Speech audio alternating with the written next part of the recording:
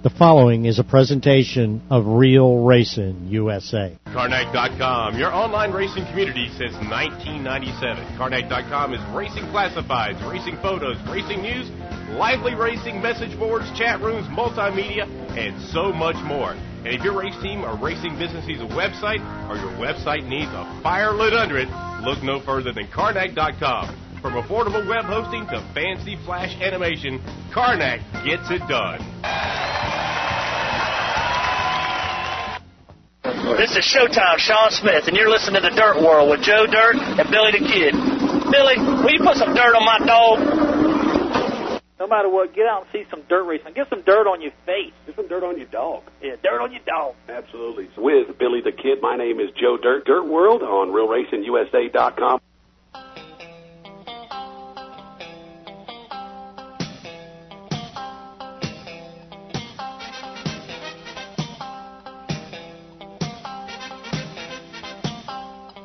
Karnak.com, your online racing community since 1997. Karnak.com is racing classifieds, racing photos, racing news, lively racing message boards, chat rooms, multimedia, and so much more. And if your race team or racing business needs a website or your website needs a fire lit under it, look no further than Karnak.com. From affordable web hosting to fancy flash animation, Karnak gets it done.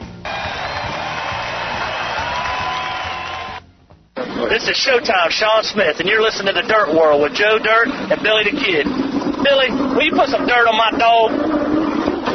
No matter what, get out and see some dirt racing. Get some dirt on your face. Get some dirt on your dog. Yeah, dirt on your dog. Absolutely. With Billy the Kid, my name is Joe Dirt. Dirt World on RealRacingUSA.com.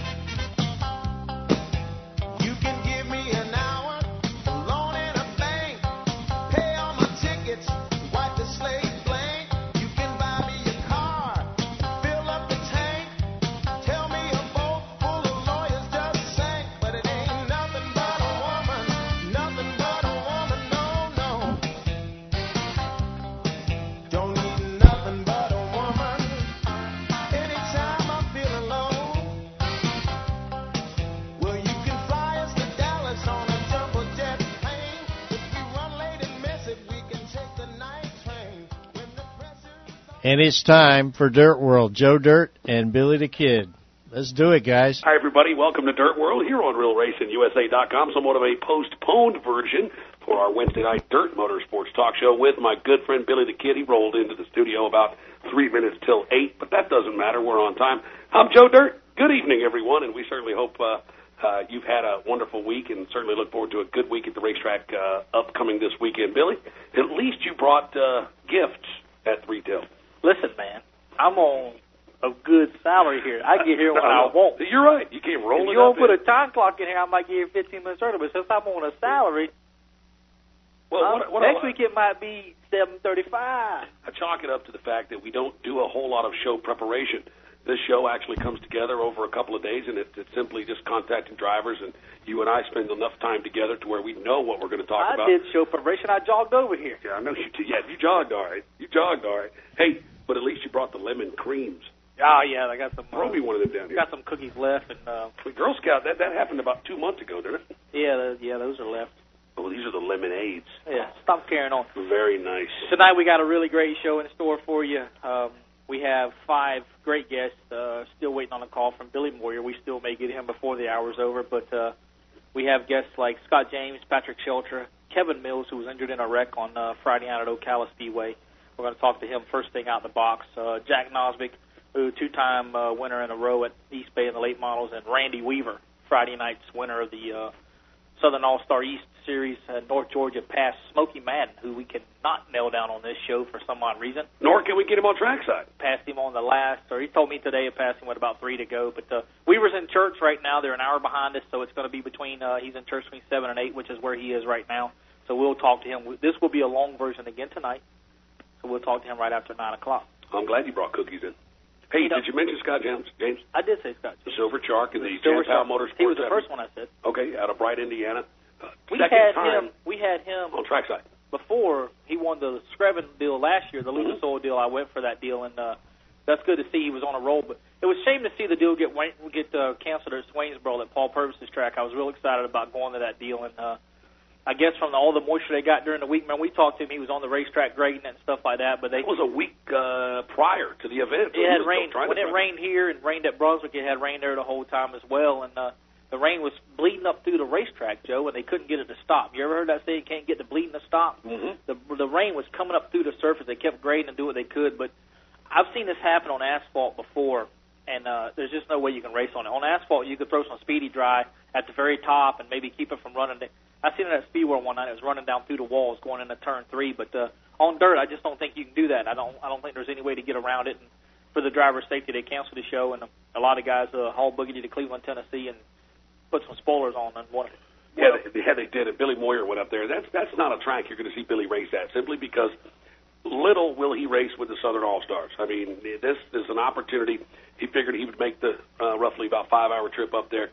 They had enough notes, so Billy knew he could indeed drive up there and perhaps do well. But you don't see him go there very often. When this deal gets canceled, now you start scrambling. You have to figure out something. And I saw Fitzgerald made it back to Volusia and ran. Sure did. And I talked to Tyler Ivey on the phone Saturday. I was trying to find him someplace to run. And did he go anywhere? I don't think he did. And, I want to talk about this for a second. Tyler Ivey finished 5th Friday night in the Lucas Oil deal. Impressive. This kid is going somewhere. What I say in quick February, I said, you deserve to be amongst these drivers. You've proven it all week long. I called him up. I said, you got your steel motor in the truck? He said, no. I said, if you did, you could probably ride the truck and change it while your buddy's driving, and y'all could head to Florida. But they didn't. I don't think they ended up going anywhere. I think they headed back to Tallahassee and finished out the week. And this is a progression we've seen over the last, he started some 2 years ago driving this late model. And, he learned. I mean, he didn't come out of the box smoking. He didn't come out hot. This was a progression of him learning.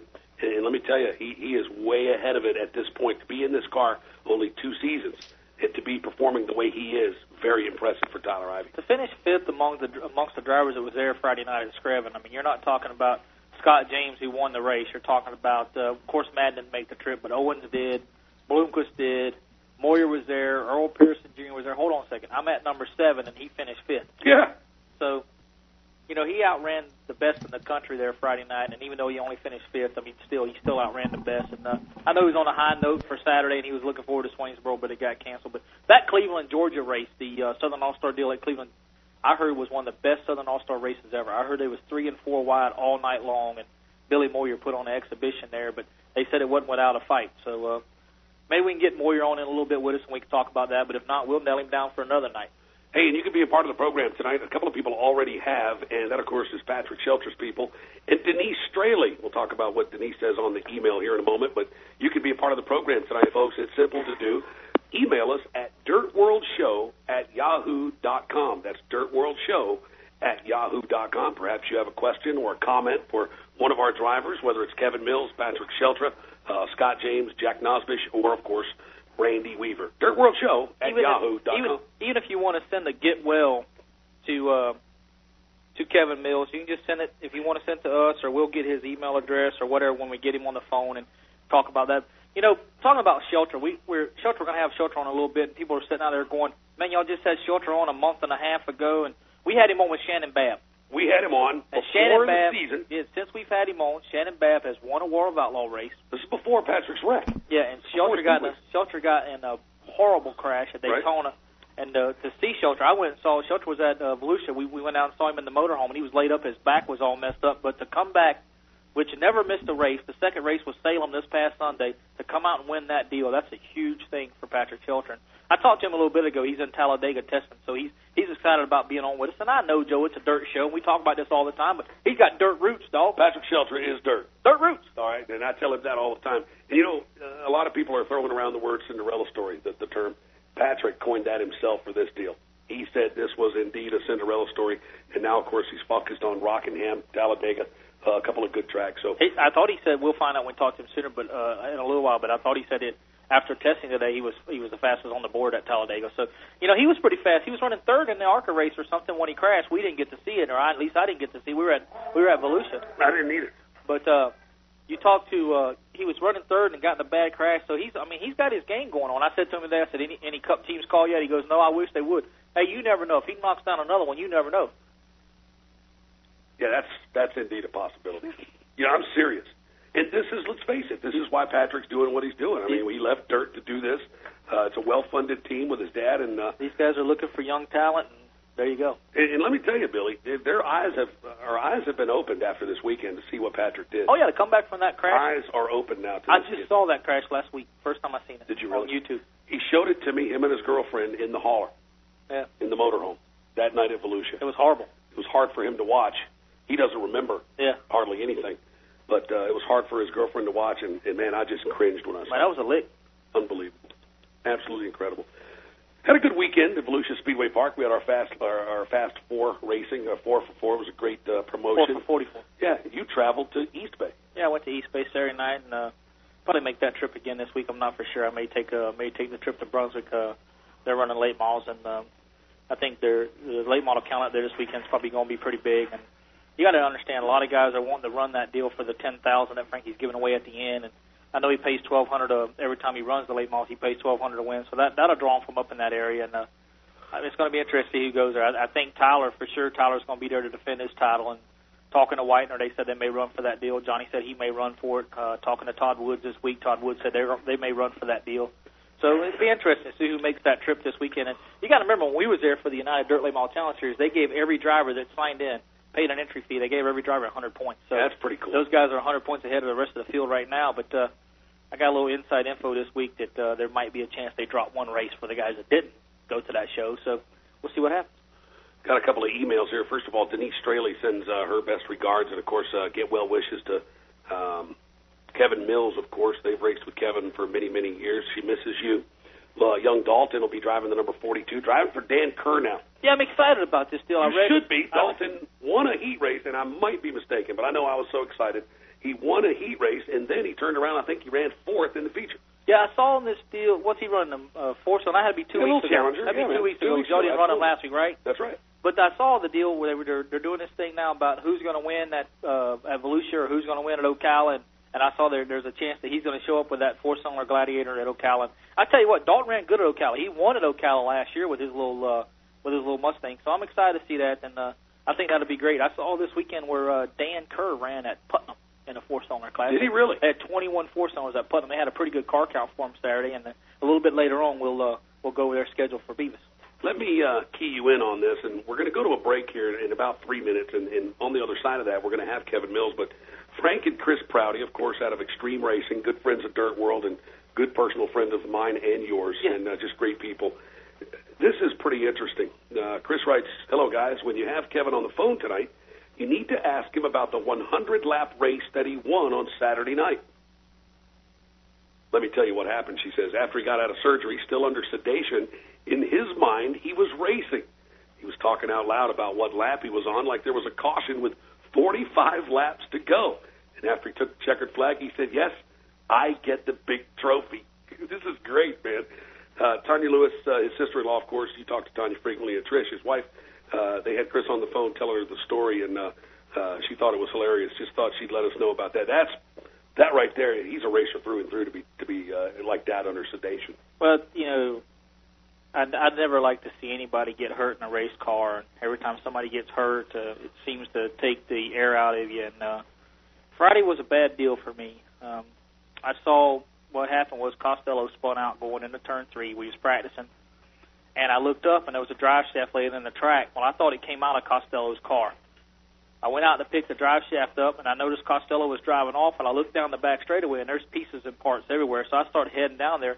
Little did I know that Kevin was parked up on top of the hill there, and he was hurt. He's waving his hand, and anybody that knows, when I see somebody waving their hand, I'm usually the first one on the scene. Even when I was flagging, if somebody got hurt below me. And I realized a little bit after I started picking up debris that now the ambulance was over there. So I hauled Boogity over there, and I realized that Kevin was hurt. And, that's a bad deal when anybody gets hurt. It doesn't matter what kind of injury it is, but we're going to have Kevin, like you said, we're going to have Kevin on after the break, and he can discuss what's happening with everybody. But I know Kevin had some surgery on Saturday, and I'm just glad. I talked to him this afternoon. I'm just glad that Kevin's doing better, and I know that sooner or later he's going to be back to racing. And I'm glad he won that 100-lapper Saturday night. I can't wait. I just wonder if I was flagging or if Rockin' Ronnie was flagging. Oh, man, hard to say. I'll tell you what happened when I was under sedation. I had a couple of minor surgeries, and it was full, complete, they put you out. I was done. I was slowly coming out of it, and I was swinging on the nurses. So I don't know what happens to me when I'm in that vulnerable position. Yeah, but I was swinging on them, Billy, and they were scared. And I'm not like that, man. Come on. See, the difference is when I'm under sedation, I start dreaming about women. You guys are swinging at them and shit. I don't know. That's what I was doing. Good Lord. But thanks to Frank and Chris with Extreme Racing, Denise Straley, and everybody. Once again, Dirt World Show at yahoo.com. We are just getting up to full speed here, folks. On the other side, we'll talk to the young man involved with the crash Saturday night, Kevin Mills.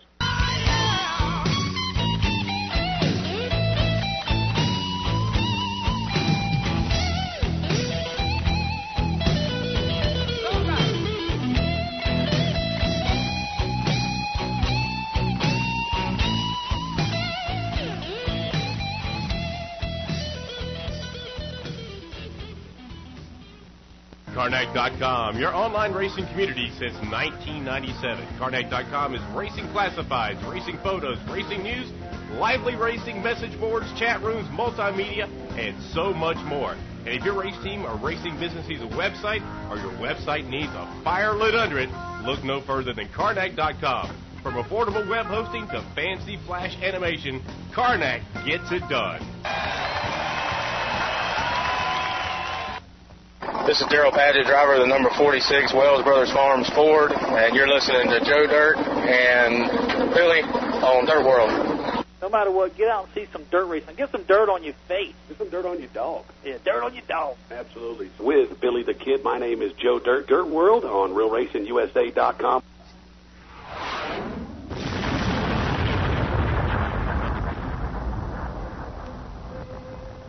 It's time to get back to the action with Joe Dirt, Billy the Kid. This is Dirt World.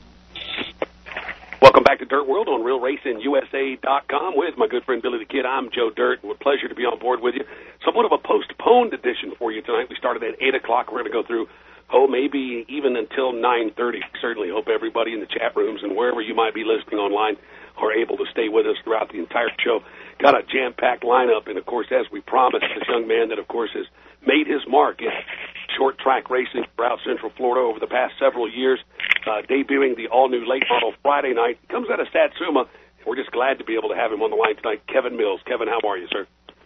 Oh, I'm doing fine. How y'all doing?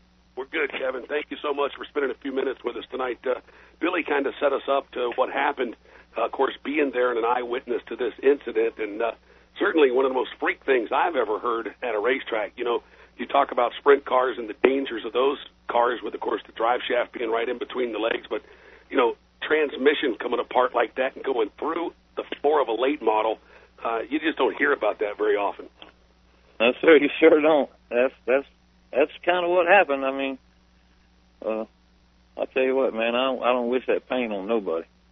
Kevin, at what point did you realize what had happened, or I actually was able to see some photos of you climbing out of the race car, and you looked like you were okay, of course, with the exception of the major injury to your elbow, but did you realize what had happened when it was happening? Right when it was happening. As soon as I heard the big bang, my elbow and everything all at the same time. It was like just split second, right there. Billy, you were there, and, of course, you set us up a little bit. You talked about Billy Costello's drive shaft. Did you have any indication at all that Kevin had a problem on the racetrack? No, that's what I was saying. It was actually ended up being Kevin's drive shaft. It wasn't even Billy's drive shaft. Oh, very well. Okay. Billy had spun out in 3 in practice, and 3 and 4 is always a little damp there when we get started. And I wasn't sure, and I saw Kevin roll up there, and I thought maybe if he saw the drive shaft, maybe he was thinking Billy had a problem. But yet that I realized that later the drive shaft belonged to him. And like I said, when I realized that was the transmission and everything down there, and I seen the ambulance there. That's when I ran down there and realized that his arm was I knew his elbow was in pretty bad shape, and Kevin was in a lot of terrible pain. And like I said, it's something that you don't train for. We learned this when we had the deal with Mike Corcoran at Volusia. It's something that nobody's ever prepared for.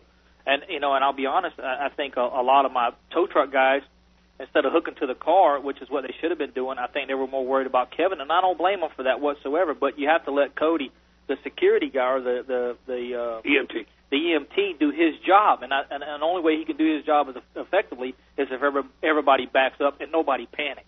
And I think when I showed up there and realized that Kevin was in pain, that's the first thing I did was not panic and said. And the question is, how are we going to get him to the hospital? I don't think that's the question that should be on the mind. Just call evac and let's get an ambulance here. You understand where I'm coming from? But of course, you know, when the transmission or whatever it was hit Kevin in the arm, it actually went through right where the shifter and stuff is, that little wall in the late model where they put that interior. Yeah. And you know, to be honest, there ain't nothing stopping that when that happens. We've seen it happen when them things explode. It's like a piece of dynamite going off, and we know what dynamite can do. I mean, it just explodes stuff. And when I looked inside the car, it had just destroyed that piece in there by where the shifter and stuff was. And when I looked down at Kevin's arm, I knew it wasn't good. Kevin, and that's what I want to talk about next is the actual damage to the race car. Certainly, your injury is the most important thing that we're focused on, and we'll definitely get into that and recovery process. Nonetheless, what happened to this transmission? What makes these things, as Billy said, explode? Well, that was my sportsman car. To be honest with you, it was a 3-link car. That's my old late model from last year, right? And I 3-linked it to make a sportsman out of, and I was really down there just practicing with it, really. Okay. And it was a 4-speed Muncie, and the gears just blowed apart inside of it. I mean, wow. The transmission just, like you said, it come all apart, and there was pieces everywhere. And we picked up every piece of that tranny. It shattered my elbow, and when I got my X-rays Friday night, it was like 53 bone particles in there. Good Lord. Yeah, I knew it was shattered. Good Lord. Yeah, but I'll tell you. Talk about some of the things you went through Saturday. I know you had to do some surgery, and tell us what's coming here. What's going to happen next? Yeah, I went through surgery. I went into surgery about 11 Saturday morning, and I didn't get back up to my room till 5 o'clock that afternoon. Wow. And I don't really remember too much Saturday as far as Saturday night and stuff. I do know that my good buddy Billy Costello, he stayed at the hospital with me all night, man. Did he? And, you know, that's a friend. You know. No doubt. No doubt. And that's what this is all about. It's all about family and everything. You know. I hear you, Kevin. It just hurts me, you know, because now I'm down for a while and I can't go help him, you know, but.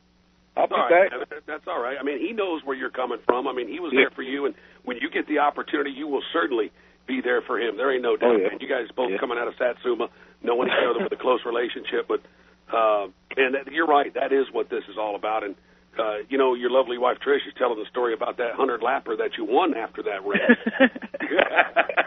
Tell us about that, man. That's a good story, right? I don't even know nothing about it. They were telling me I was talking about racing, and I was driving, and they had a caution, and you know, all kinds of stuff. Well, let me ask you this. Let me put this out there. What lap did you pass Costello to take the win? Yeah, there you go. That's awesome. So you talk about Costello and the Costello, you know, the whole family there. I mean, this is something, Joe, that I realized when I was at Palatka the year I was there, that the people that support that racetrack are great people. I mean, you got the Millses, you got the Lewises, you got the Costellos. The people that run there every week, they're great people. When they get out to other venues, they're still great people. And to watch what happened there, you know, Friday, and when I left there Friday night, I saw the 2 trailers sitting in the parking lot, and I heard that Billy had stayed there. I wouldn't expect anything less out of Billy. I think with the great friendship that Kevin and Billy have as a race team, they're a team. There ain't no I in team. I will tell you one thing that got to me a little bit Friday night, and I kind of broke down a little bit, was when your little boy came up to me and said, "I just wish I could be with my dad." And I put my arm around him and I said, "Son," I said, "when this is over, somebody's going to take you there. I promise you." Yeah. And to be honest, if he came to me when it was over and said nobody would take him, I'd have loaded him up in my truck and took him. I didn't care, but I knew right at the time it was probably not the best time for him to be there. And I told him to enjoy the races, and when the race was over, he'd get to see his dad. But you know, that's another thing with a family and stuff like that. Whenever I was working at Putnam, I made a great friendship with your son, and I mean, he's a great kid, and to see what he was going through Friday night, it was hard on him too. And you know, Kevin, there's too many like you guys, man. Right. I just want to say, man, to everybody out there that's listening, man, if they run dirt track or anything, man, you don't never know, you know about these transmissions or nothing, man. And my car, the whole the whole right side driver's compartment is getting ready to be done in 3/8 aluminum diamond plate. I'm going to plate it all, so I won't have to worry about none of that happening again as far as coming in there and getting me, you know. And well, that's one of the things that I preach a lot too, is expect the unexpected, and it's hard to. You never know, man. You never know what's going to happen underneath one of them race cars. As much torsion they're under and stuff like that. It's a hard situation, but we're glad you're going to be better. How much longer they say? How many more surgeries or? No more surgeries. I got to go Thursday to see the doctor, and then hopefully they're going to take this off and start my rehab.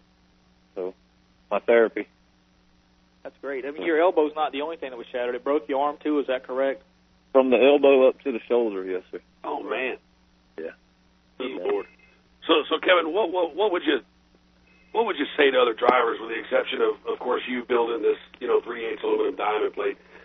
Is there a installation method? Is there a particular transmission brand, or essentially you just saying don't cut corners anywhere? Yeah, just support it as good as you can as far as, mounts across the back and stuff like that, because, I don't want to see this happen to nobody, man. I don't want nobody to go through the pain I went through. Friday night was the worst night of my life, Well, I'll be honest with you. You talk about doing things and making it better for next time, but just got to hope there's not a next time, not for you or not for anybody else. And I know that safety, you guys are real big on safety, and we've seen a lot of things happen. You've seen a lot of things happen at Putnam. Hell, with Sean Pollock flipping as many times as he's flipped over there. Guys don't cut corners on race cars, and I don't. I don't think this could have. To be honest, this probably couldn't have been avoided regardless. If that transmission explodes, whether it explodes in your car or somebody else's car, there's a good possibility that where it exploded at, and with your arm being where it is, something's going to get you. Whether your elbow be shattered and your arm be broke, or if it just knocked the hell out of you and you got a bruise on the arm. But Kevin, you just keep your head up, man. Oh yeah, I will. Be back. I mean, hell, I ain't gonna let it get me down. We're gonna be back as soon as I get start going to therapy and stuff like that, and I can start bending my elbow and stuff. I'm gonna get back started working on this thing and thrashing on it and getting it ready, and I hope to go down there on Saturday nights and see your buddy there and run with the big boys at Volusia. Hell, you're ready to go. You got a 100 lapper under your belt already. Yeah. You got the big trophy, bud. Yeah. Yeah. I just want to thank everybody at Ocala Speedway too, Billy. All the tow truck drivers, man, they were great, dude. I'm telling you, man. I mean, he got my helmet off, and they got me out of the car, and I asked them to do that. And I was just in so much pain, dude. I had to get out of there, And that's a part of. We have a great crew, and yeah, definitely. Like I said, we from all of us there, especially, we hated that happened to you, and we're going to miss you there until you come back, and we know you're excited about racing, and yes, sir. I think I talked to Angie tonight, and we're gonna try to make it down there Friday night to watch the modified show and stuff. And I told her I needed to give her a hug because she told me and my family that anything we needed, just to let them know, and they'll get it for us. So right, they're great. They're great. They people really hit there, me man. Good.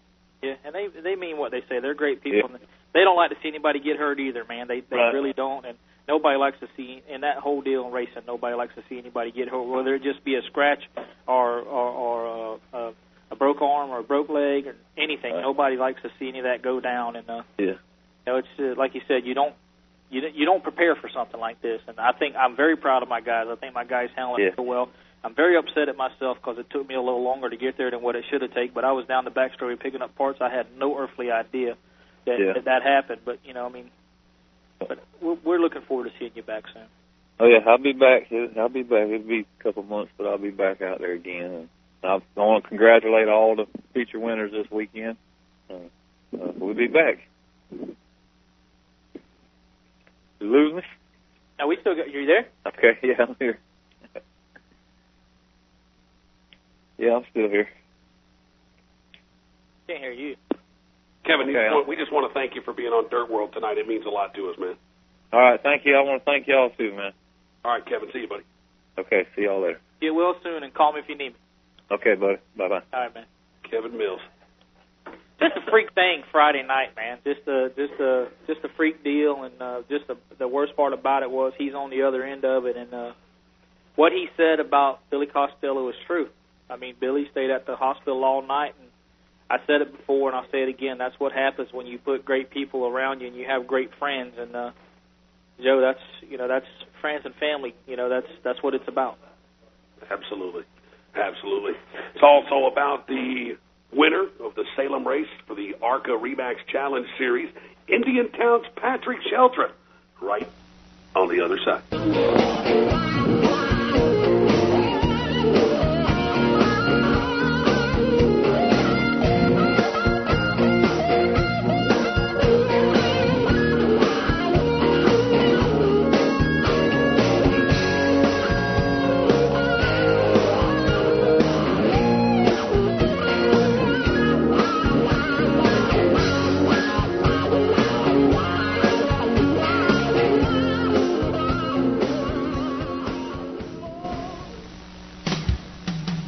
Bud Light presents Real Men of Genius.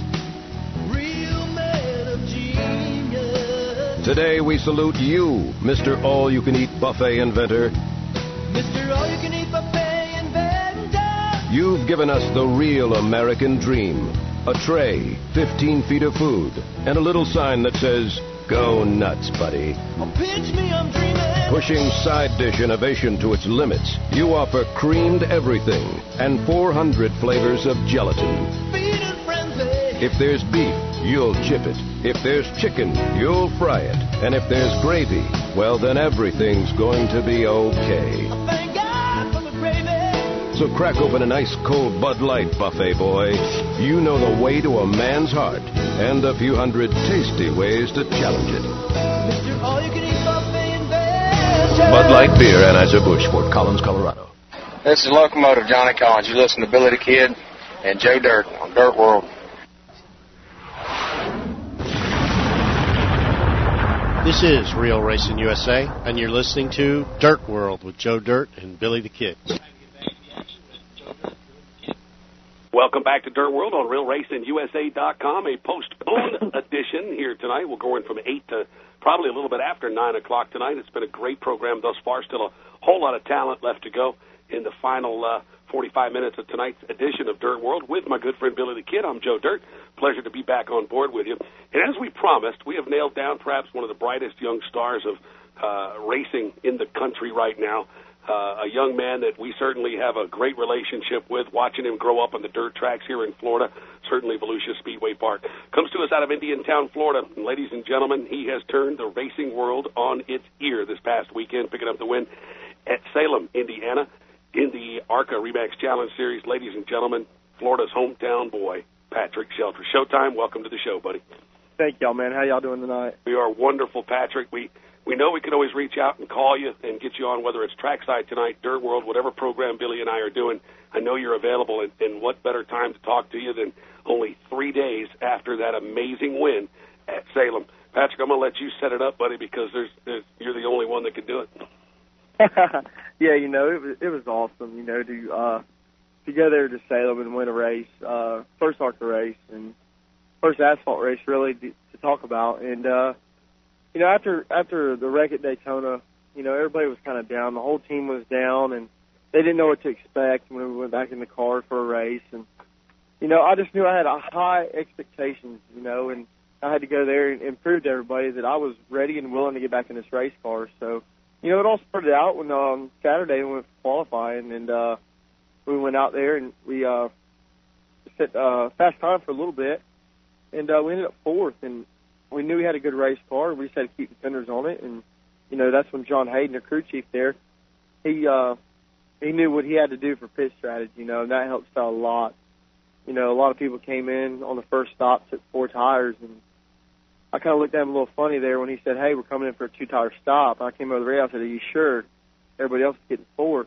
He said, "Yeah." He said, "Just hang on to it for 100 laps or so, and then we'll come back in." So we came back in and we got 4 tires, and man, that thing was a rocket ship. That's a treacherous little racetrack, too, man. I mean, High Bank, Salem, Indiana, it's got its own personality. Patrick, what I want to know is at what point of the weekend, obviously it was right after qualifying, did you realize, oh, my God, I might be in the best position I've ever been in ARCA competition to perhaps win a race? Was it right after qualifying? And if that's the case, what goes through your mind, man? What are you starting to feel at that point when you feel that you may have a car that can win this race? Yeah, you know, I mean, it was kind of weird, you know. We went there 2 weeks before the race, and we did a test, and we left there with real high expectations. And the guys just were so pumped up and ready to go back after the test with the times we turned. And, you know, we knew we had a car to beat then, but we just kept it down low and kept it to ourselves. And we went back for qualifying, like y'all said. And we knew then we really did have a car to beat. When everybody was there, everybody qualified on time, and we're still sitting fourth. Wow. You know, we sat down and we said, you know, we got to keep the fenders on it, and we can't get in a wreck, and got to watch all the lap cars, and we got to stay up front for the majority of the race until we pit. So we just stayed up front, you know, and kept the fenders clean, and we just ended up front, man. It was awesome. Patrick, you're giving me cold chills, man. I mean that. I'm not lying to you. Last time I saw this guy, he's laid up in the motorhome at O'Reilly Speedway Park. Going stir crazy, Billy. He said, man, I want to be out there. It was a week after the wreck. This is what I said to him. When you coming back? That's what he said. I'm going to win Salem. Wow. Yep. Wow. Dude, I got remember telling me that in the motorhome? Yeah, I do. I mean, I do. I mean, you know, when we went, John promised me, you know, that's crew chief, and all the guys promised me that they would give their heart, you know, and they'd put everything in a space card to make sure I was safe and to make sure we won this race. And, I mean, for them to do that to me and tell me that and pump me up, you know, I just got to go out there and give my heart out to them and do the same thing, keep them pumped up for the next couple races to come. I saw you in that motorhome, Patrick, and you were pacing the floors. We were watching the video. We found it on YouTube. You didn't remember a lot of it, obviously, but you were pacing. And I'm thinking, this kid right here, if he didn't have that thing around his ribs, he'd be out there right now racing. Oh, yeah. You know, when I was waiting in the hospital there, me and my dad got to joking around a little bit. And he's like, hey, you think you're going to get back in the race car? I said, Dad? I said, yes, I am. And I looked at him. I said, my right foot still moves. I can match the gas pedal in my dirt car, I promise. I said, let's go racing this week. And he looked at me and said, man, there's no way we can. He said, but I can tell you what. He said, if you get out of this hospital and do what they tell you to do, he said, I'll take you to the dirt track races. He said, we went there and we watched my other car run, you know, Shannon Babb, and he didn't have the best of luck down there, but he had real good luck and learned a lot, and he went off to Houston and won. So, I mean, it's all good, man. Last time we had you on the show, we had you on with Sheltra, and that was a great... with Babb. Yeah. I mean, with Babb, that was a great relationship you and him had, and for him to go to Houston and win one of the first World of Outlaw races of the year, that's got to be a great thing too, Patrick. It is, you know. I mean, our dirt program's really stepped up with Shannon. I'm pretty sure he's going to Florence, Kentucky this weekend, and go there and try to steal $5,000 from them. And you know, we led the race there last year till one to go, and we got taken out by a lap car. So, you know, with Mark Saul and all them guys there, I'm sure he'll do a pretty good job there and go off and take that. So we're really excited about that. And you guys have rejuvenated Shannon Babb. You know that, right, Shannon? Right, Patrick? You've rejuvenated this kid's career. Not that he needed that. I mean, his success, of course, speaks for itself. But to get into the Sheltra Motorsports ride, man, I mean, to watch his attitude during February, all smiles. I mean, he was a different guy. And I'll tell you, obviously, that's carried on to the beginning of the 2009 season, and he's showing some more pretty relaxed high performance. He really was relaxed. Like no stress on him. Yeah, you know, whenever he was racing with the people he was racing for, you know, he was under a lot of stress. He couldn't go to where he wanted to go. He couldn't be home with his wife. You know, they were split up, and not split up, but, you know, they were away from each other during the week, and he only got up there so many times, seen his family so many times. And, you know, with our deal, I'll let him do his own thing. So he can stay up there with everybody, and he can visit with all his family, friends, and he's still got a shop right there at home. So it's just like Babb's racing for himself. And, right. I mean, it's just awesome for him to go out there and win races and, you know, be himself. And that's what we're all about, is just being yourself and winning races. So. We're talking to Patrick Sheltra out of Indiantown, Florida, a young man that finally broke the ice in the ARCA Remax Challenge Series, picking up the win at Salem. A true Cinderella story came right from the mouth of Patrick Sheltra here tonight. If you'd like to perhaps chime in on the email, you got a question or a comment for Patrick, do so at dirtworldshow@AOL.com. at yahoo.com. That's dirtworldshow@yahoo.com. Patrick, a couple of big races coming up for you. You got Talladega, Rockingham. These are a couple of tracks that I would think would suit your driving style. Yeah, we're going to Rockingham the 19th. We tested there. We had a real good car, and we're just going there just like we went to Salem, and hopefully we end up with a checker flag and a win and bring it on home. But we're shooting for a top 5, if not a win. So we're here at Talladega right now. We got a test there for the race for the 24th, and today we left after lunch there on the leaderboard. Top of it. So there's good things happening at Sheltra Motorsports, and all the guys are just putting all their time and effort into these cars and making them the best they can. How much did you party Sunday night? Well, we knew we had to get to work Monday morning, so we didn't party too much because we I didn't ask about them. I asked about you. Actually, I went with them, so I didn't party too much. I'm telling you. We knew we had to get back in the shop Monday morning and get all these cars ready for here. So we didn't do too much. The smile on your dad's face. Oh man, that's one thing. My parents and everybody else. Rick was happy. Oh yeah. Hey, I bet your mom. I bet Grace went crazy too. Oh yeah, for my parents, shit, I got to thank them for everything they've done for me. I mean, they've been behind me 100% since day one, and to get them that first win, it was just awesome. Patrick, talk about your nationwide opportunities. Which races you're going to make in that one? You're going to try to make? Well, we really hadn't sat down and thought about it yet. It all depends on the championship and the ARCA REMAX series here, what we do there and the races we do, because we're going for a championship this year in this deal. So we got to find races that don't conflict with these and do that deal there. And we're going to try to run 7 of them this year, and then full season in 2010. You got Ferguson on board for the long haul? Yeah, Ferguson's on board. We're working on a couple others there that are down from home and worldwide. So, I mean, it could be a big deal. No doubt. Patrick, again, congratulations from all of us here in Florida, up there at Talladega. Certainly having a good time on that super speedway. But, man, we're going to be watching like always. And what kind of eyes have been opened? Have you gotten any phone calls that perhaps surprised you over the last couple of days?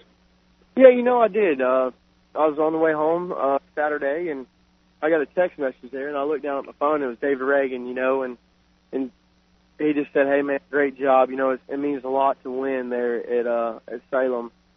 That right there just shows you how hard it is to win at Salem. When you get a text message or something like that, or a phone call from one of them guys, Ken Schrader was one of the first guys in the victory lane to congratulate me and all that stuff. And he's really hard to beat there. And, Frank Kimmel, all them guys, everybody from ARCA was real nice to me, and they came over and congratulated me, all the drivers. And, I mean, you couldn't ask for nothing better. I bet you they were all just as excited as you, especially with the last time they saw you, with the deal at Daytona. And I know you're excited about Talladega. You was testing, like you said, you were testing it today, and you were the fastest on the leaderboard. And I know you're focused on winning a championship. And I think, Patrick Sheltra, I think this is the most focused I've seen you in a long time, my friend. So I think the ARCA REMAX series is in trouble. Well, that's what the whole team says, and a lot of people say, and we just got to take that momentum that we had at Salem and today, and we had real good momentum going, leaving the test at Daytona, and stuff happened there, but we just move on from that, and we just take the momentum we got from Salem and from here today, and just go forward with it, and hopefully we can take that on through the year. Patrick Sheltra, course driver of the Ferguson Enterprises number 60 Chevrolet Monte Carlo for Sheltra Motorsports, the winning team at Salem, Indiana. Patrick, man, what a pleasure to have you on board. Enjoy the rest of this week before you got to get back to work this weekend, and hopefully we'll talk to you soon. But all right, man, I appreciate everything. All right, Patrick. You guys are awesome. All right, man, we'll see you soon. All right, man. All right, buddy. Patrick Sheltra, different guy.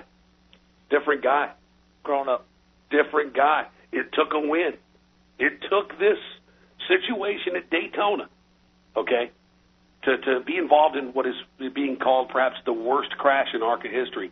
It is being called the worst crash. It took him being involved in that, being out of the race car for 2 months, coming back, winning his first race back. This kid's all brand new, man. Well, I think the whole situation is he was focused. When we talked to him and Shannon Babb that night, Sheltra was pretty focused on that deal, and sure he was. And I think the Daytona opened his eyes, and I don't know that it. I mean, I think the thought of after the crash at Daytona, the thought, like his dad said, the thought of getting back in the race car, I don't think ever crossed Sheltra's mind. I think no. Patrick was always willing to get back in this car, but I think now he's had an eye opener and he has a different motive, and that is win-win-win. And I'm not saying that because he won at Salem, but I'm telling you right now, man. I walked in his motor coach at Volusia to check on him, and that's what I said, when are you going to run again? He goes, I'm going to win Salem. Wow. And he won. And to see the pain that he was going through, Joe, this is a young fella that we watched grow up in the sport of dirt racing at Volusia and all over the Southeast, and now he's an ARCA REMAX winner. It's huge. Yeah, that's not too bad on that situation there. Not at all. Not at all. The Silver Shark picked up a win on Friday night at Screven Motor Speedway. We'll talk to him out of Bright, Indiana, when we come back.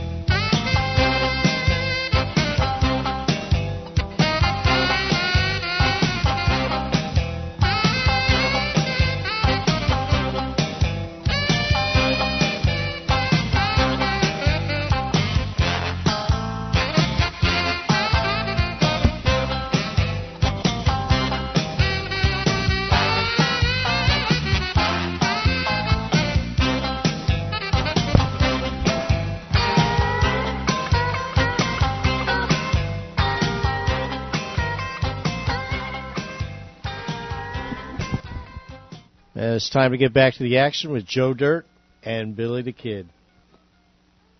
Take it away, Joe.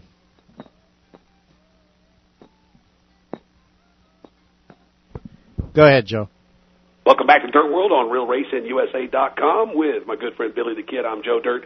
Pleasure to be on board with you here tonight. Of course, a postponed version of the program, but so far so good. And as he promised, he was available for us here tonight, certainly checking in out of Bright, Indiana, the driver of the Powell Motorsports, number 83. We call him the Silver Shark.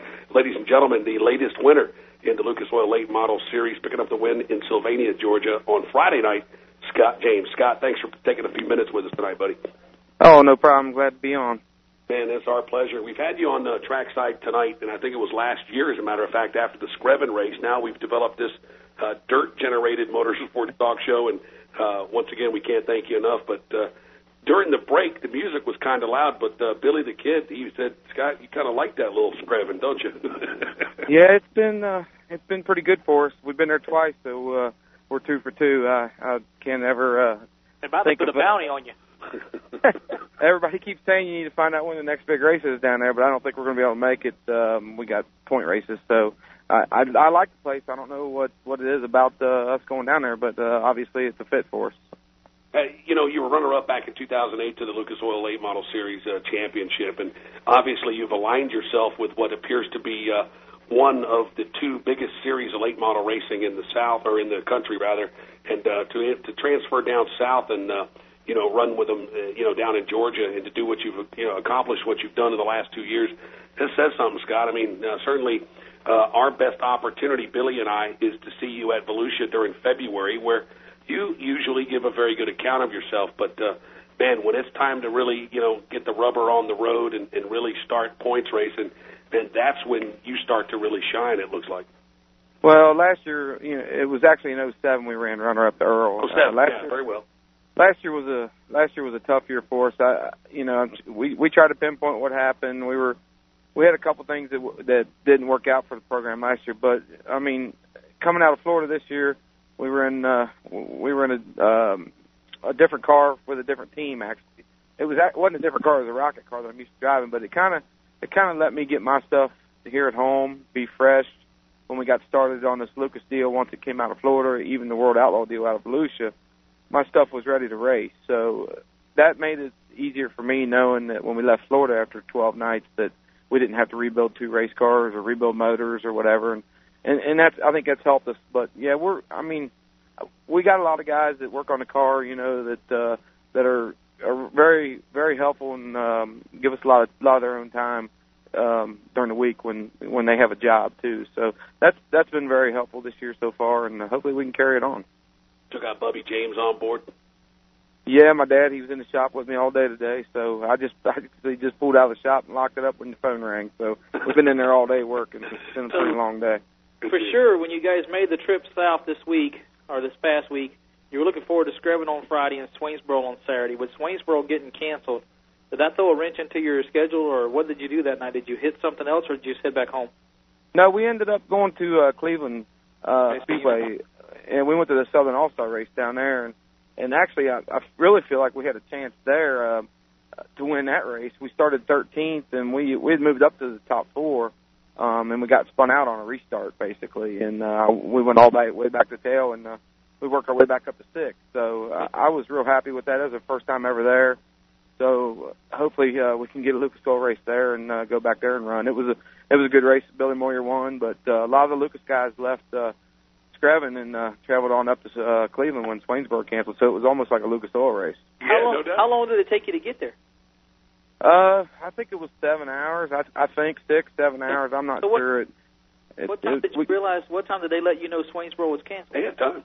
We found out about 11:30 or noon, and we rolled into Cleveland about 6, and we didn't even stop. So wow. Atlanta was pretty much backed up, and that cost us an hour. But we got there in time. We were like the last Lucas guy there, so it worked out for us, and we were glad we got the race on the way home.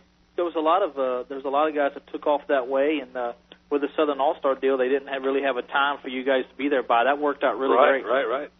Yeah, I think they did whatever they could do. I don't know if they held the show up or they just, the way their format is allows them to run a late start because they usually just lock the top 10 qualifiers in, and then they only run 3B mains. So they get rid of all them heat races basically. So it allowed us to get in there a little late, and it worked out well. I wish it wouldn't have got spun out. I think we definitely would have ran top 4 for sure. I don't know what would happen once we got to 4th, but then we had to work our way back to the front. And I didn't really want to run the top of the racetrack. I had set up to run the bottom, and once you get behind all them cars, you really got to, do whatever you can to get back to the front. We burnt the right rear tire off probably halfway through the race. So, wow. But it worked out. We got back up to 6th, so it was a good run for us. You guys gave them East Tennessee people quite a show, it looks like. I mean, they're expecting a Southern All-Star East show, and here comes the Lucas Series for the most part rolling into town. Come to Cleveland night for the Southern Lucas race. Yeah, that's cool. I guess it's been on the internet that they want the Lucas Oil Series now, and and I actually had a phone call from a Lucas official wanting to know how much I liked it, and it was really, a really great racetrack. You could race all over it, and that's all you can ask for when you get in one of these cars is if you can move around on the racetrack and you don't have to get in a freight train and run around and follow people. Was the stands pretty packed?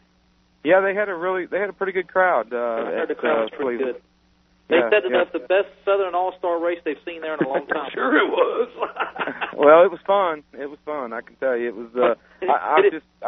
I just wish I'd have got to see the race for the lead. I've seen it on video. It was a pretty good race by Moyer and McDowell, but we wish we would have been up there. But we worked our way back up there close enough, I guess. They paid Southern All-Star money for the gate, but they saw a Lucas race. Well, them Southern All-Star guys are pretty tough too. I mean, you throw Chris Madden in there and Randy Weaver and all them guys that run that. That's not them guys run pretty good. You look at their track record. I mean, oh, yeah. You know, it's hard to go in and beat them guys anyway. And you know, and Dale McDowell, he grew up at Cleveland, so you know, he's probably logged more laps there than anybody. So you know, when he rolls in the gate at Cleveland, you know, everybody's like, oh, now we got to beat Dale. You know, so but it was fun. So Scott, you're right there in Bright, Indiana. I mean, right in the heart of the country, the crossroads. I mean, you're in the Midwest, and you got choices to make. Certainly, the World of Outlaws with their UMP program, very strong in the Midwest, and now, of course, Lucas Oil with the Road to Wheatland. I mean, they're right there. What has made you align with the Lucas Series? I mean, you're not married to any particular series. Nonetheless, you'll come down to race some World of Outlaw stuff or whatever you can for UMP at Volusia. But what kind of threw you over towards Lucas versus World of Outlaws? Just curious. Well, this is my 5th year with the Lucas, so we've actually, pretty much committed to doing it with them. And it's just when I listen to Forrest Lucas talk after the first year that I ran it, and listen to the vice president talk at the banquet, it just the way they said that they were going to build this series is sort of how I've had to build my racing program over the years. And they said they weren't going to go too big too fast. And if you see the last 5 years that this series started, they've kind of grown up, and came and getting bigger and bigger, and that's kind of like what I want to do with my racing program. You got to have respect for that deal. But definitely. As I do every big guest we have, which is once, twice, 3 times a week, if you could win one race this year, which one would it be? Well, I feel like we've gave a couple away at Eldora, especially the last 2 out of the 3 dream races. The one that Scott beat me, he passed me on in lap 97 in the 2006, and even the year Case Bowl, we had a right rear birdcage lock up on the right rear. We still ran 5th, but we had a big lead in that race before it locked up. So I feel like we're very close at Eldora. We've been close. The Dream, the World 100. Obviously, that's one of the races that everybody wants to win. But then they moved this Dirt Track World Championship to Lawrenceburg. And actually, my shop's in Bright, Indiana, but I only live a mile from Lawrenceburg Speedway. So wow. If I could win that race and collect that $50,000 in my hometown, that would be pretty huge. So one of them 3 races right there would be what we would probably shoot for this year, and the challenge in the Lucas races every weekend with the point guys that are running it this year. Obviously it's hard to beat Earl Pearson, but it looks like Bloomquist, Moyer, Dale McDowell, Jimmy Owens, myself, and all the other cast of guys that have ran it over the last years, Bart, Case Bolt, Schleeper, everybody like that's ran it. That series, it's pretty tough. Not taking nothing away from the Outlaws. Obviously, they've got all the great drivers there is out there. It's just good that there is 2 series, and we can all go out this and race for a living, something all of us enjoy. There's several dirt late model drivers, and we talk to guys, at your same caliber each and every week, and we're blessed to be able to get a hold of you guys. And I just got to say that you guys are always so amicable. I mean, you're so ready to be interviewed on short notice, and we thank you for that. But you just mentioned a handful of drivers, and certainly most of those drivers will cross over and race with you. Out of everybody that you race with, big name late model drivers, who's the guy, and I hate putting you on the spot, but this is what the listeners want to know, Scott. I'm going to ask you, who's the guy that you just enjoy racing with more than anybody else when you're side by side with him? Probably because we kind of grew up together, and I don't know if I enjoy it or I just accept the challenge, and it's basically Steve Francis. We've been friends since we were kids. Wow. My dad used to drive for his dad back in 1980, 81, or 82. And we grew up together. We've known each other since I was, 7, 8 years old, and he was 10. And just the way he brings it to the table, and he's going to get everything out of his race car, and sort of just you go after it like he goes after it when you race with him, and he kind of brings you to that next level. That's how I feel. Wow. And I enjoy racing with him, and I think me and him we're a lot alike in a lot of ways, and we just enjoy. I enjoy racing against him. It's interesting. We had him on 2 weeks ago, just before the Colossal, where he was trying to defend that win. But he said the same thing you did, as far as the fact that there are 2 series running around the country, and he really enjoys that. I mean, they don't look at this as negative. Steve looks at this as, man, this is wonderful because I'm going to try to make as many Lucas races as I can, World of Outlaw races, and I mean, he's not, like I said earlier, married to anything, but that's interesting. You guys kind of have the same thoughts when it comes to that.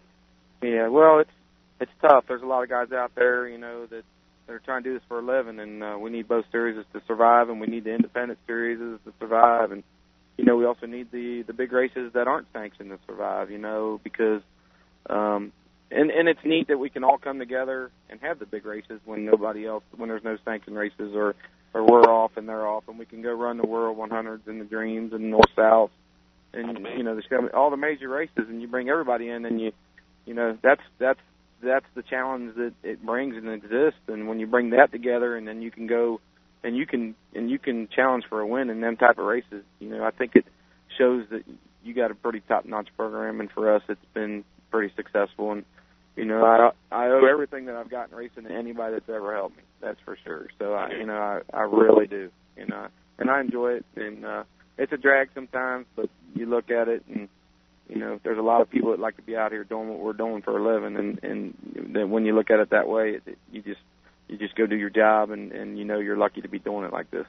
Absolutely. Going to lighten things up a little bit now, Scott, and I'm all about the nicknames, being an announcer. Trying to coin my own each and every week, but tell us where the Silver Shark came from.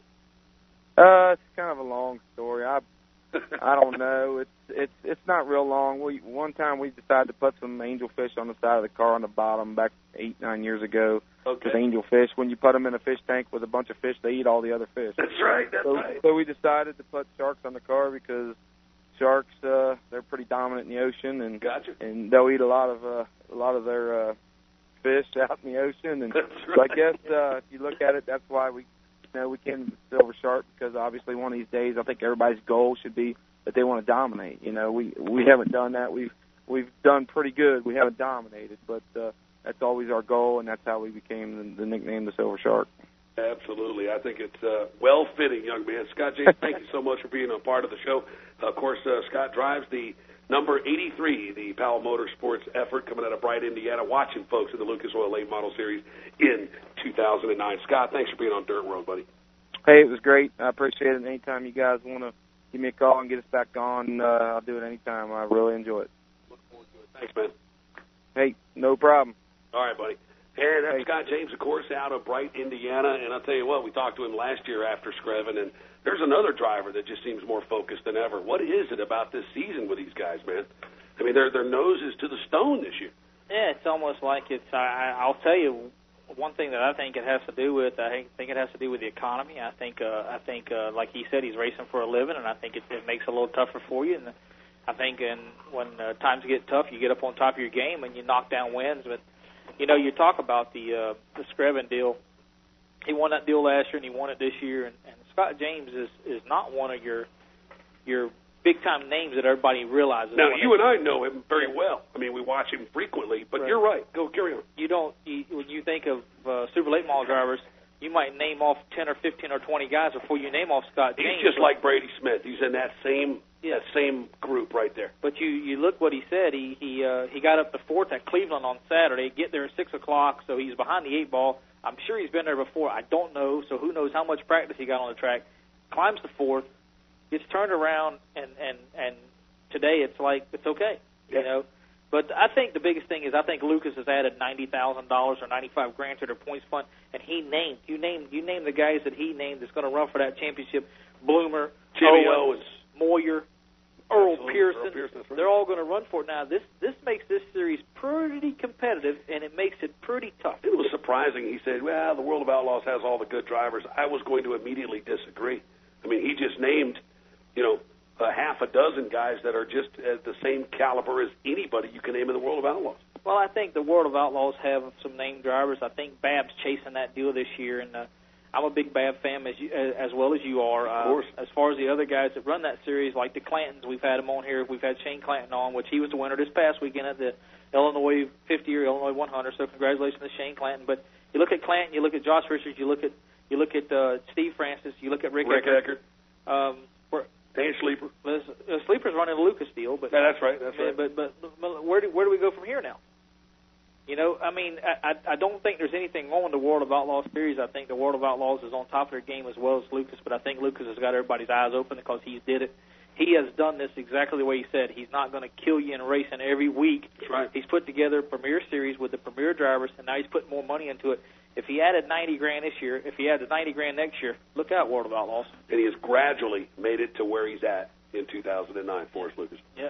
Folks, we're going to try to get the two-time winner at East Bay Raceway Park. Of course, when we come back, Jack Nosbisch on Dirt World.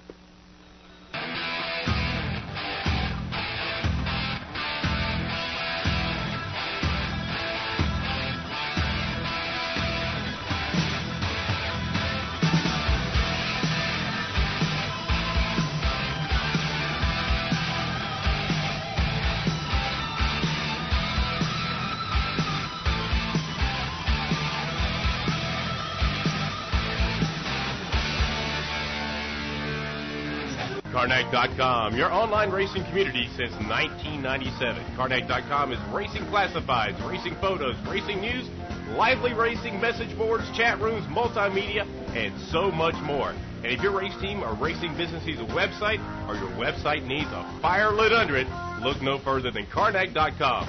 From affordable web hosting to fancy flash animation, Carnac gets it done. This is Lawton Minshew, number 23. We're down here in East Bay. We're on Dirt World with Billy the Kid and Joe Dirt. Bud Light presents Real Men of Genius. Real men of genius. Today we salute you, Mr. Pro Sports Heckler Guy. Mr. Pro Sports Heckler Guy. They say those who can't play, coach. Apparently those who can't coach sit 30 rows back, shirtless, shouting obscenities. Oh, that's right, motherfucker. Thanks to you, our team is armed with game-winning tips like catch the ball and throw it. Shout it out loud. You stink. That sucks. What a bunch of losers. Not just catcalls, but subtle psychological ploys to prod your team to victory. Reverse psychology. So here's to you, old Sultan of Shouting, because while there may be no I in team, thanks to you, there's always an F and a U. Bud Light Beer, Anheuser-Busch, St. Louis, Missouri.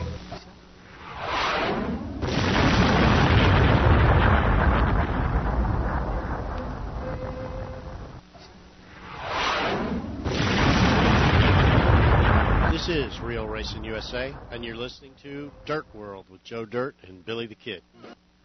Well, welcome back to Dirt World, and on the line with us right now out of, well, where you want to call him from? I call it East Bay, Florida, Gibson, Tampa. The driver, number 12, two-time consecutive winner at East Bay and the Adams Used Auto Parts, DeLand Truck Center, number 12, Rocket, Jackie Nosbisch. Jack, what's up, man? Not too much, just working on the car here.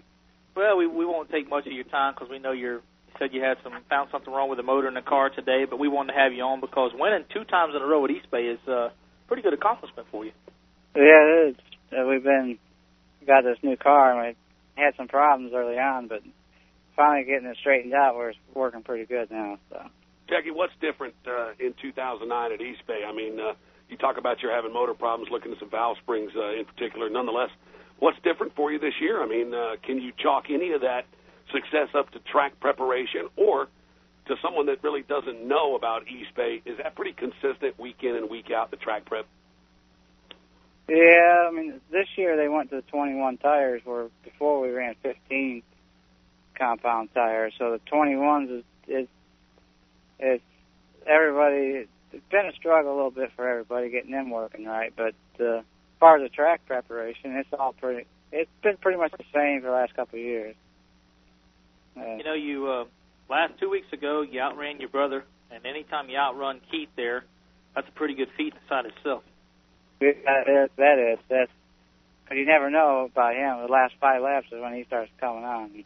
And this week, Jeff Matthews, who's been pretty tough, he's got a couple wins this year, or at least one already. He won open tonight in both classes, but you know, you've been on a pretty good little run here for 2 weeks in a row, and I think you got things going the way you want it to be going. And you know, some of the things that you plan on doing. I know they got a 40-lapper. You guys are Adams Automotive is putting, or Adams Used Auto Parts is putting on a 40-lapper there in a couple weeks, and I know that's what a lot of guys are looking forward to. And I'm sure you and Keith are two that are looking forward to as well. Yeah, we are. That's something we wanted to do. So, and I think everybody's going to pay $2,000 a win. So I think everybody would be pretty excited to go to it.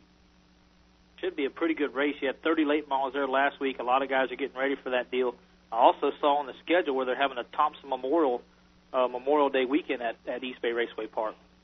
Yeah, they're putting that on too, and that's I'm not sure what that pays. I think it's $3,800 or something like that. So that's why I've been down there just trying to get some practice and get everything set up for a couple of these bigger races having here, so that maybe I can win one of them.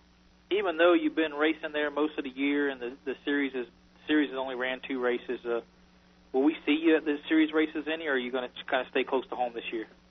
No, I'm gonna go to them. I was just at the beginning of the year I was having problems with getting this car working correctly, and right. Now we got it figured out a little bit better. So here pretty shortly I'll start racing on the series again. That'd be good. But anytime you can win right up the street at home and outrun 30 guys as you did last week, and there was 30 good cars there. Like I said, Matthews was pretty good. He was running a crate car, and there's a pretty good. I tell you, Jimmy Waldrop, who was parked next to you, had a pretty fast car and got sent to the back for something that was out of his control. But your brother was off at the Charlotte deal, but I still think, I've been talking to you this week on the phone, I still think you had the car that was the class of the field. So I don't think it really mattered who was there Saturday night. Yeah, there's a lot of good cars, and Jeff's been running real good this year. He's been tough at almost every race they've had down there. So it almost matters that if you can beat them all, get out front first, and you know what I mean. It makes it a little easier. This week they have features only because they have a boatload of classes there Saturday night. They're having features only. What's the schedule for that deal? If they have 30 late models, how will they determine the lineup? Well, I think I think what they said, if they get 30 cars, then we're going to have to run heat races. I wish we did that Evolution one time. They were running like 6 or 7 classes down there Saturday night, and I saw the thing where it said feature only. But I was trying to figure out if they have 30 late models like they did last week. I mean, you had 30 late models there Saturday night, and you had 4 or 5 guys that weren't even there. I mean, let's face it, Keith wasn't there. Keith was at the car show in Charlotte. Right. Rich Pratt took the night off. He's been racing down there every week. And a couple of the other local guys had missed too. So, it's hard to say. Yeah, I know last year a few times we went down there, they had 35, 36 cars. That's a lot for a local night. Volusia's not running late models this week. Some of them guys might head down that way. You never know what's going to come of that, but who knows? Anyway, you go for 3 in a row this Saturday night. We don't want to keep it very long. We know you're working on your motor, and we just want to say from Dirt World, we wish you the best of luck and hope the success continues for you through 2009. Absolutely. Yeah, I hope so too. So far, the year's been good. I mean, even in the crate races, I ran real good in them. So everything's going a lot better than what it did last year. Last year I struggled the whole year pretty much. Keep on keeping on, man. It's your turn, no doubt about it, Jack. All right. Well, thanks. All right. Working on that car. All right. Well, let's talk to you guys later. All right. See you, buddy. Call you soon. All right, bye. Call me if you need me. Yeah. Jack Nosbisch is entertaining some success right now at East Bay, and he'll tell you, just like Johnny Collins told us before, on top of the world today, on the bottom of the world tomorrow. So you never know, man. He goes for 3 in a row at East Bay this weekend, and I think I'll make the trip just to check and see how he does. He outran Evolution needs a flag man. Like I said, East Bay's running late model Saturday night, so I'm sure that's where Evolution needs a flag man. Okay, well, get out there and do it. You want to borrow my sticks? I wouldn't mind trying that. You be honest with you. Be better than what you got. I can do that. Here we go. We need to step back, get Randy Weaver when we come back, our final interview of the night.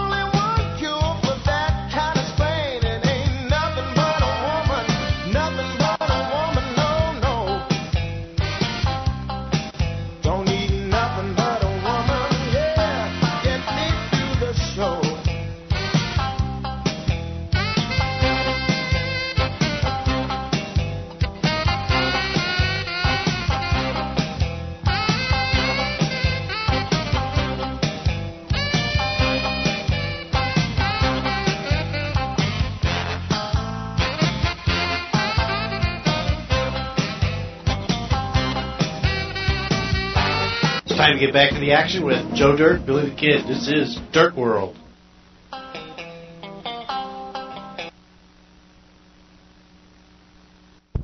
All right, we're back here, Dirt World, Joe Dirt, and Billy the Kid. The email, folks, at dirtworldshow@yahoo.com. That's dirtworldshow@yahoo.com. Hopefully you're enjoying being a part of the program as much as we enjoy bringing it to you each and every Wednesday night. As we promised, this driver, of course, coming out of, right around Crossville, Tennessee. They call him the Dream, ladies and gentlemen. Driver, the number 116, with us here tonight, coming off a big win this weekend, Randy Weaver. Randy, thanks for being with us, man. Thank you for having me. It's certainly our pleasure. Randy, you have developed a relationship with our buddy Billy the Kid over the past year and a half or so, and he keeps in close contact with you, and there's just a lot of things going on up there in Tennessee and the eastern region of Tennessee where you have made your home, and certainly we'll talk about that, but most importantly, it was a big weekend for you this past weekend, no doubt. Yeah, me and the 116 team has actually had a real good year. I believe we was talking the other day, every race that we finished, we've not finished no worse than fourth, and had several shots at winning some races, but never could just kill. But definitely Friday night we had a good car, and put on a real good show for all the fans, and anymore that's as important as doing what we do, because without them we couldn't do it. That's for sure. Friday night you was at North Georgia, and then Saturday you headed off to Cleveland for a Southern All-Star race, but with the deal getting canceled at Swainsboro, kind of turned out to be like a Southern Lucas race is what we called it with Scott James a little earlier. But I know some of the other drivers, like Scott said, that when McDowell showed up, he's been around that place so many times. And I know, Randy Weaver, you've been around that place a lot yourself, so when these other guys showed up, it wasn't intimidating at all, was it? No, it didn't really bother me, and, I've done it long enough to know that, if we can have our team where it needs to be and have the car and make the right choices, there's way more than a handful of guys that can actually win those races or run up front. But, it was good to see Billy Moyer and them guys there. We actually had a little mechanical problem that put us behind all night, but, we've raced with those guys before, and anytime all them guys can come to town, I look forward to it. I told somebody that earlier that night, they said who all was coming, and I said, hey, the way I look at that, if we don't make this race, we're going to at least get to watch a good one. So it worked out both ways. No doubt about it. The biggest thing is a lot of drivers wouldn't say that. A lot of drivers would be upset because they show up. But, last year I went to Crossville, Tennessee for 1 week and built a relationship with you and your dad and your family. And I realized then when I left there that, the Dream Weaver is a pretty good race car driver and a really great person. But, you talk about this deal happening and you talk about these guys showing up. It doesn't affect you at all. And that's one of the things I realized about you last year. You ain't afraid of nothing. Well, I appreciate all that. And, I owe a lot to my dad because, he not only raised me, but he got me involved in racing, and as he done it as I was a little kid. But, I just feel that we're way too fortunate to get to do what I love to do for a living. And there's not saying that I know that there's some guys out there that's definitely more dominant and got more talent than me, but I told them on the interview after winning the race Friday night, a lot of these guys will probably win a lot more money than I ever will, but there probably is not a team there that'll have more fun. So, we look at it on a level that, we're lucky to even be in that position. So if we can win a few, that just kind of tilts the glass our way, and it's a privilege to actually get a race with all them guys. And a lot of people just have too big of ego to probably say that or admit that. But, I just love what I do, and if we can win races, that just makes it that much better. You're one of a few drivers that travel around and pick and choose the shows that you want to run. And I could be mistaken, but I'm probably almost correct. You're not points racing in any series, are you? No, we just, there's too many good racetracks around our region that pay some big money races, and it seems like the times that we was going to take off and do some points, we'd end up driving by 2 or 3 places that we ran well that was actually paying more money. So I've won 7 or 8 championships as far as just local track championships, and I never did see where that excelled anything any better than going out and winning some bigger races. So we just like kind of pick and choose and whatever our team's got going on, because a lot of our part-time help, you know, they've got jobs, and we just see where we can get to, and for the most money, and that's usually where we go. Well, Randy, in 20 years, obviously over 260 career feature wins, your goal to win 350 before you retire.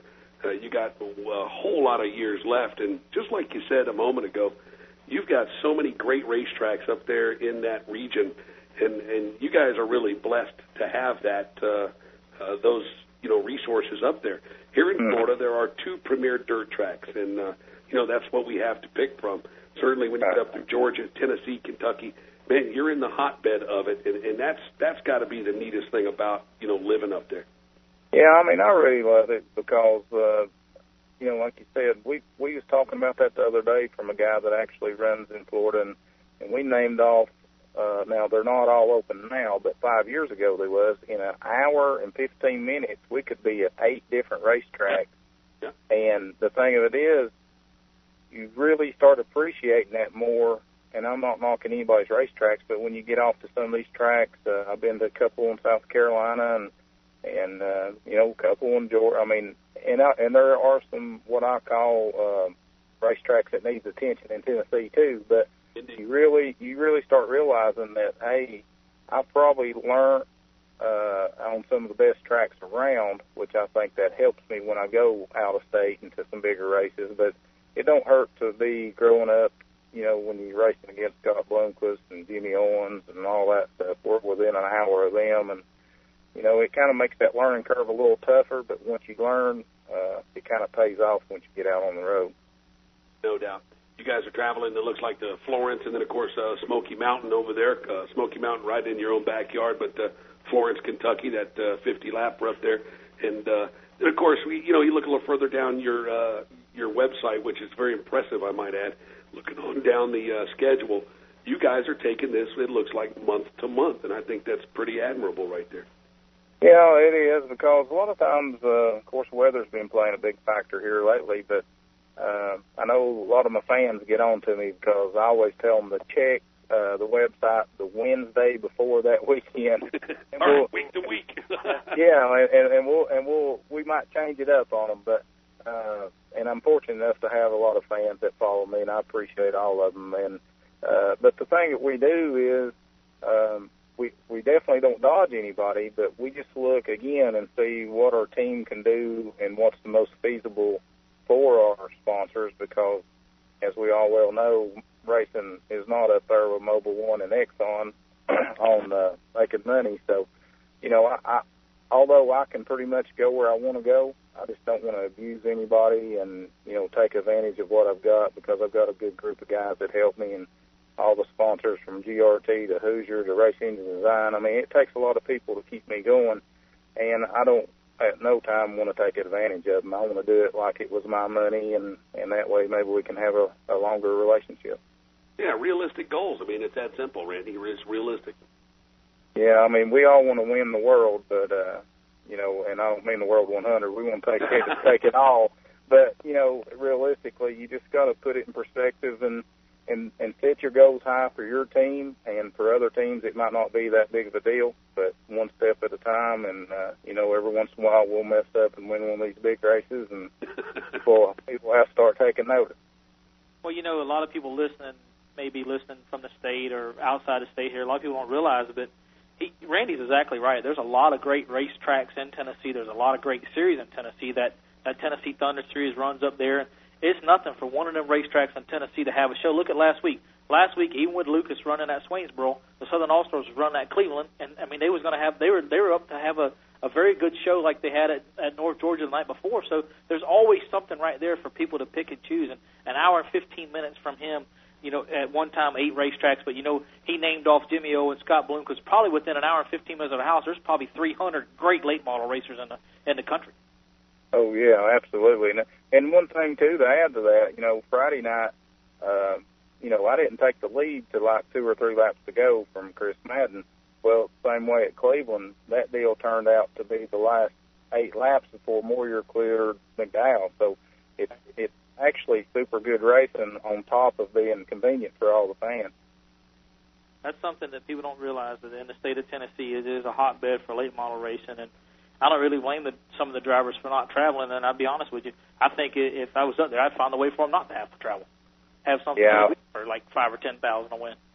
I wish they would, because honestly, and I know it takes everybody to make the full circle, from fans to racers to promoters, but if you could ever get 2 or 3 of these better tracks to go together and maybe just alternate each week, have 4 race tracks, and their week is the second week of every month, and so on and so forth, and let them be scheduling that. And it would be, I think it would be impressive to how many people would back that deal. Not actually make it a series, just make it a region deal. And like I said, we've got some of the better racers in the country. So, I mean, it would be easy to go watch 50 race cars, and probably 30 of them could win any night. So, but maybe that'll happen here in the next year or so.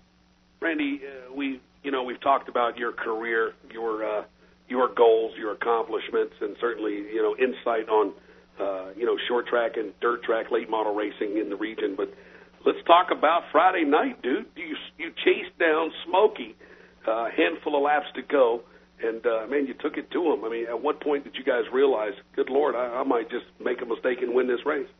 Well, the time we was there before, we come from 12th and got to second. We had to pass some real good cars, from Shane Clanton to Clint Smith and those guys. So we went back with basically the same setup, of course, and just kind of fine-tuned a little. But we took off, and once I got by Jonathan Davenport, we run Chris down and could only get to about 3 car lengths, and it seemed like we was just identical on lap times, just back to back to back. And honestly, I sit there and I thought, dang, I'm going to run second to this guy again. And I mean, I've run 3 or 4 seconds this year and had chances to win some big races, just couldn't get it done. And things like after the last caution, for whatever reason, Chris couldn't fire. I don't know if it was tires or what. And I was all over him, and we started rolling around to the outside of him. And, of course, crew doing like they should do. They was telling him what was going on. Well, we just got in traffic about the time they told him that, and he left the door wide open. And I got in there as hard as I could, and, I mean, we touched and some tire smoke and nothing crazy, but just good, hard racing. Everybody there was standing on their feet, and, we got the lead with about, I think, 2 laps to go and pulled away a little bit. But, that's what my team needed. My guys worked as hard as anybody else, and I told them, the week before, there's a lot of guys would want to run 4 or 5 seconds, whatever we done, and never ran any worse than 4th, and went to a couple of tracks we've never been to. But still, that win just kind of puts them in a different gear and keeps everybody pumped up. So now we're looking forward to the rest of the year, because we've had a good car all year so far. One race that you could win this year, that you want to win this year, which one is it? Oh. Well, narrowing it down to 1, I've got about 21 probably, but I would really, and it's kind of crazy, and a bunch of fans kind of aggravate me about it, and I think we're going to go, but it would be nice if the dream won the dream. So yeah, that would be my dream. So we're going to go and we're going to shoot for it. And the last time I was there, we won a heat and we started 4th in the World 100 and had a tire go down. So I mean, we know we've been there and we know we can do it. That was only about my 5th time, I think, ever being there. So kind of excited about that, but I also know it takes a lot of luck to go your way to get that deal. But, as long as we're wishing, I might as well wish big. That's going to make it easy for the riders and certainly sell a lot of T-shirts if you do that one, Randy. No yeah, I might actually have to order some T-shirts. You darn sure better. Ladies and gentlemen, he drives the Glenn's Auto Parts Jerdan Wreckers, Team GRT number 116 in Crossville, Tennessee. Randy Weaver, man, what a pleasure to have you on Dirt World tonight. Can't thank you enough, man, and we'd certainly like to be able to tap into you real soon and talk to you again. Yeah, anytime, guys. I appreciate it, and you guys keep up the good work. All right, Randy, thank you so much, buddy. Thank you. Talk to you soon, Dream. All right, thanks. Bye. Randy Weaver. There's a guy self-funded operation for all intents and purposes. Got a couple small sponsors, but this to guy's be able won some. He's won some big races. He's in won his the Blue time. Gray. I mean, that's the biggest one he's won yet. He's won some races in his time. Met this guy last year. Actually, before I made the trip to Crossville, I got him on the phone and talked to him a little bit. And while I was there, I got to meet him and his family. And you won't meet a finer family in racing than the Weavers. And pretty much grew up at the Crossville Raceway, and pretty much had us in line to help get things the way it should be. And things just didn't work out. And still have contact with the Dream. Talk to him once a month or so and see how he's doing. But great to have him on tonight. And to outrun Smoky Man, who we can't get on the show. Some odd reason he can't be a ghost with us, but we'll get him on sooner or later. But Dream Weaver, you heard what he said. When them guys rolled in Saturday, it didn't hurt his feelings whatsoever because he's out. We're going to watch a good one. Yeah. If I don't make it, we're going to watch a good one. I got an interesting little tidbit for you here. Did you know back in 1993? Yes, I did. That's unbelievable. In the NASCAR Slim Jim All-Pro Series, yep, at New Smyrna Speedway, Randy Weaver won the Red Eye 100. Yep. Isn't that cool? Yep. Randy Weaver earlier this year was hooked up with Strimmy a little bit, and not this past January, but before last January at the Lakeland International Speedway, which is now closed down, we all know, for the Speed Fest deal. David Strimmy was there, and I went up and talked to Strimmy. He was involved with Randy Weaver, going to do some sponsorship with him, and we talked a little bit, and to hear Strimmy talk about his relationship with Weaver was pretty impressive too. So Weaver, he's among some good competition. He's a good racer. He's a great all-around person. Talking to him, you could hear that in his mind. Most definitely. He's a great family deal right there. Most definitely. That is cool, man. He's got 260 career wins, 14 track championships in Tennessee. Yeah. Different racetracks. He hit the nail on the head, Joe. There's a bunch of great racetracks in Tennessee. And I'm telling you, there's a bunch of great racers. And this is one of the things that I really feel, and I really think that if the opportunity came up, you could keep a lot of them guys in Tennessee if you just put the money up. And he's right. That's something me and him talked about. You got different racetracks. If they would stop being greedy here and run late models, you run them the first weekend, I run them the second weekend, so-and-so run them third weekend, so-and-so run the fourth weekend, and do the 5,000 or 7,000 a night, I think it'll work. You'll get them guys. I mean, look how many cars showed up at Cleveland. You got an entry fee on them anyway. What's the difference? Look how many people. If you know you're running supers and you got a chance every week that Jimmy Owens could show up or Bloomer could walk in the house or Randy Weaver could come in the house, people's going to pay the money to come see them guys. And don't get me wrong, if it's $12, it's $12. They'll pay that to see. Who wouldn't pay $12 to watch a 5,000 win super late model race? All day long. 30 laps, all day 40 long. laps, 5,000 win. Who wouldn't pay it? They're paying $25 to watch them run for $5,000 or $8,000. Yeah, I hear you. I don't know. Well, that's why I'm sitting at this table with a conversation with you. Why? Whoa. What does that mean? That you can do much better? Oh, he put the big L on his forehead, ladies and gentlemen. Loser. All right, now this week might just I'm going to get my chance, Joe. You got your chance. I'm going to get my chance. Dude, your 15 minutes is 14 are gone, okay? So you got 1 minute, okay, to get it. Now, let me tell you something, Billy. You are doing everything possible for your chance, okay? I'm going to get my chance. Nobody is working harder for that chance. It's going to happen. I want to get my chance. All right. Ocala Speedway, you're back in action on Friday night. Modifieds this Friday night. Looking forward to the Modifieds come back. Last time they was there, we got rained out, so kind of looking forward to it. This will be their warm-up race. Actually, we start their points racing this week, and then the following week we have the late models, and then the week after that it'll be the Summer Silver, which is $1,500 to win the mod. Nice. So bring your mods out this Friday and get them dialed in for 2 Fridays from now or 3 Fridays from now. No doubt. That should be interesting. $1,500 to win a mod. Last time we had a big show for the mods, we had over 30 of them, and I look forward to doing that. And you know me, I'm going to be ringing up the phones this week and next week at all costs. And Indeed. We're ready to go. I mean, I'm excited about Ocala Speedway. We're going to get our hobby stock car count back up, and a lot of guys are just having finance troubles. But the Thunderstock class is strong. Oh, it strong. is. I know Chris it is. Fontaine had a great car again Friday night. Something let go in the heat race, but he had a good car. And we go out there and beat Chris Fontaine. You're saying something. Chris Fontaine finished 20th in Martinsville, the trucks, a couple weeks ago. But that Thunderstock class is pretty impressive.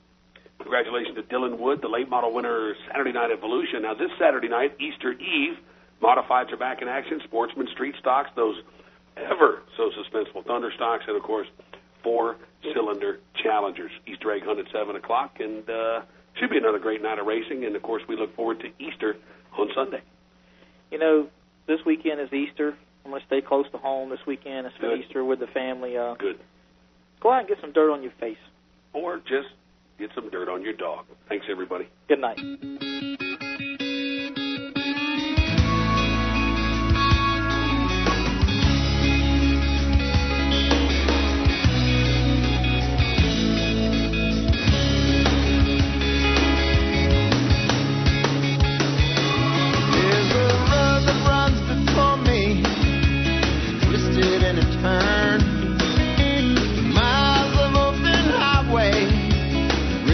That we burn, rowdy reputation, learning lessons of the heart, a recent revelation, I found a place to start.